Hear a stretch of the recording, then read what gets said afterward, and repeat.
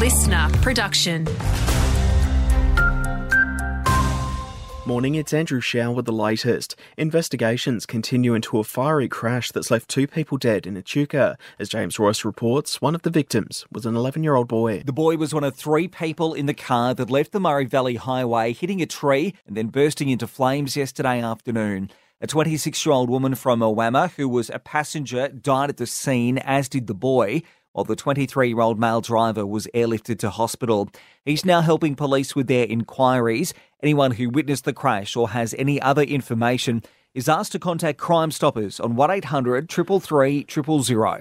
Goulburn Valley Water is asking its customers across the region to conserve water amid issues at the Shepparton Water Treatment Plant. Customers in areas including Shepparton, Kyalla, Mooroopna and Ardmona are affected, with the organisation saying they're working hard to resolve the issue. Treated water supplied by Goulburn Valley Water remains safe to drink.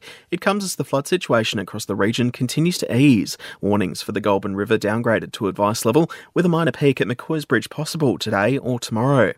Shepparton Sports Stadium, the bypass project and helping those in need are just some of the key areas of focus for Kim O'Keefe in 2024. The Shepparton Nationals MP has laid out her priorities for the year ahead, saying there's lots to be done, particularly when it comes to housing and health. A lot of people doing it tough, and there's 2 sides to things. There's such incredible great progress and growth, and then there's also people that are struggling on a day-to-day basis. I mean, housing is such a huge issue. We need to get people into housing, and the waiting list is enormous, and how do we progress and fast-track some of those things?